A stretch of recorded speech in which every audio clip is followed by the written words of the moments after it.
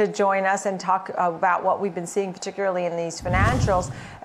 There's a really good feeling about the market overall. You had Netflix and buying across the board. Morgan Stanley had some good numbers. I know some of these banks have since turned around, but what were your thoughts as it hit a new 52-week high for Morgan Stanley?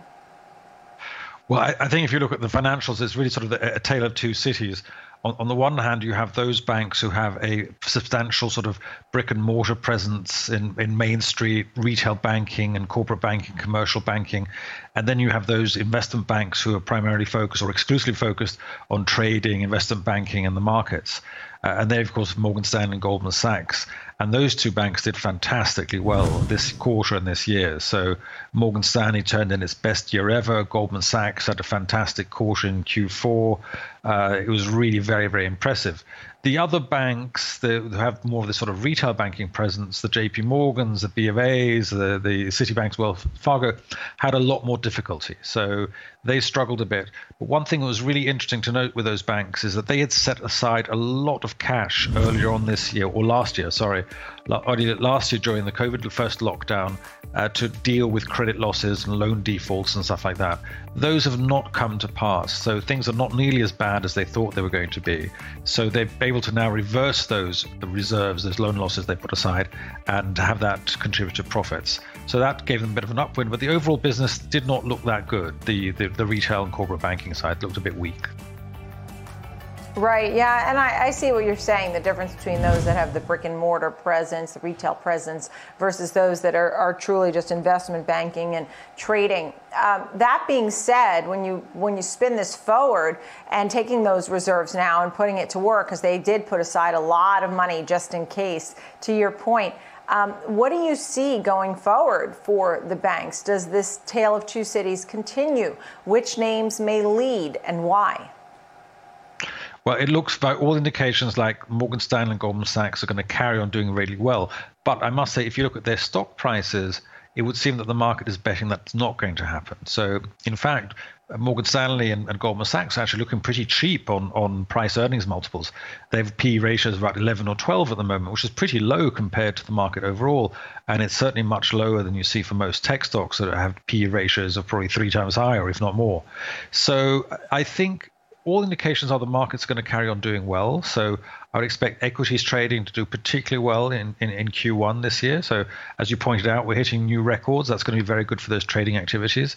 And there's not much to indicate that on the sort of the retail banking side, things will get much better, unless COVID suddenly goes away entirely and we start to see much better numbers coming out there and people just returning to work all over the place. I think your average consumer is somewhat reluctant to spend money, and that's something that we've seen. So the transaction volumes have come down, the loans that people carry on their credit cards have come down, lending overall has come down. So I don't see that turning around any time in Q1 or in Q2. So I think your consumer is going to be fairly cautious until they're very certain this is behind us now and they can start spending money again. Yeah, you make a great point about a cautious consumer. I'm not sure what spooked folks because, we started to see over 1 million travelers. It seemed like we had that reopening happening, and then there was a lot more talk about more strains and more deaths. And I think after the holidays, people just got straight up spooked.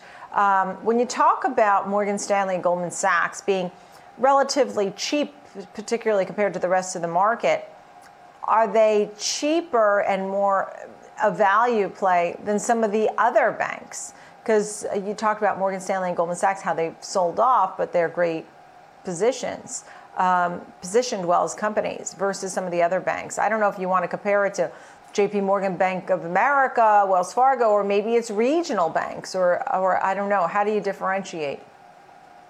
Well, the regional banks are an interesting group. And if you look back at sort of their stock price performance over the course of the past month, it's actually been stellar.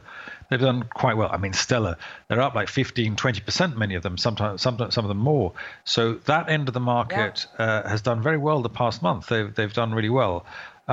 It's sometimes confusing what the market does. Goldman Sachs came out with these fabulous earnings, and the stock market rewarded it by pushing its stock price down 2% the very next day or the day the earnings came out. So markets don't always behave in the short term the way you might like them to, or you think they might or should be behaving. But I think it looks pretty good for them overall. The regional stocks got pummeled during the early COVID meltdown. So if you look at what happened back in April and May of last year, in terms of those regional stocks, regional bank stocks, they got hit because people thought they were going to have enormous credit losses and didn't have that investment banking side to hold them up.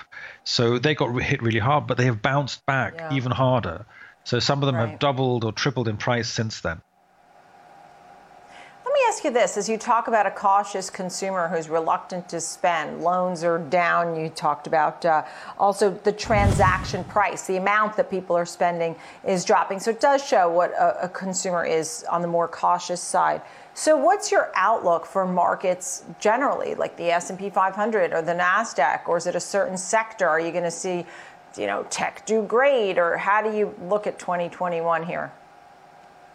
Well, I think the major driver are low interest rates, and that's what's driving this market. There's such a wall of liquidity that's come in, and that's going to carry on propping up the market. So any stock that has sort of long-term growth prospects is going to do particularly well in a low interest rate environment. So those future earnings become worth more and more as interest rates go down.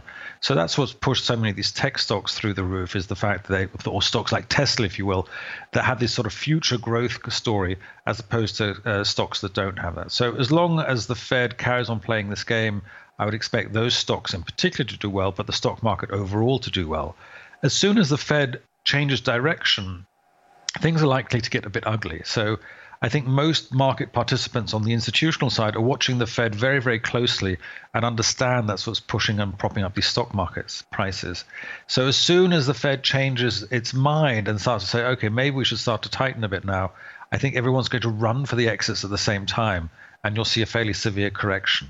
Now, I have no idea when that happens. You'll have to talk to the Fed about what they're planning. But I expect to see that happen. As soon as they start to think about it even or talk about it, a lot of investors are going to jump out of that and jump into bonds or into cash and sit on the sidelines for a while.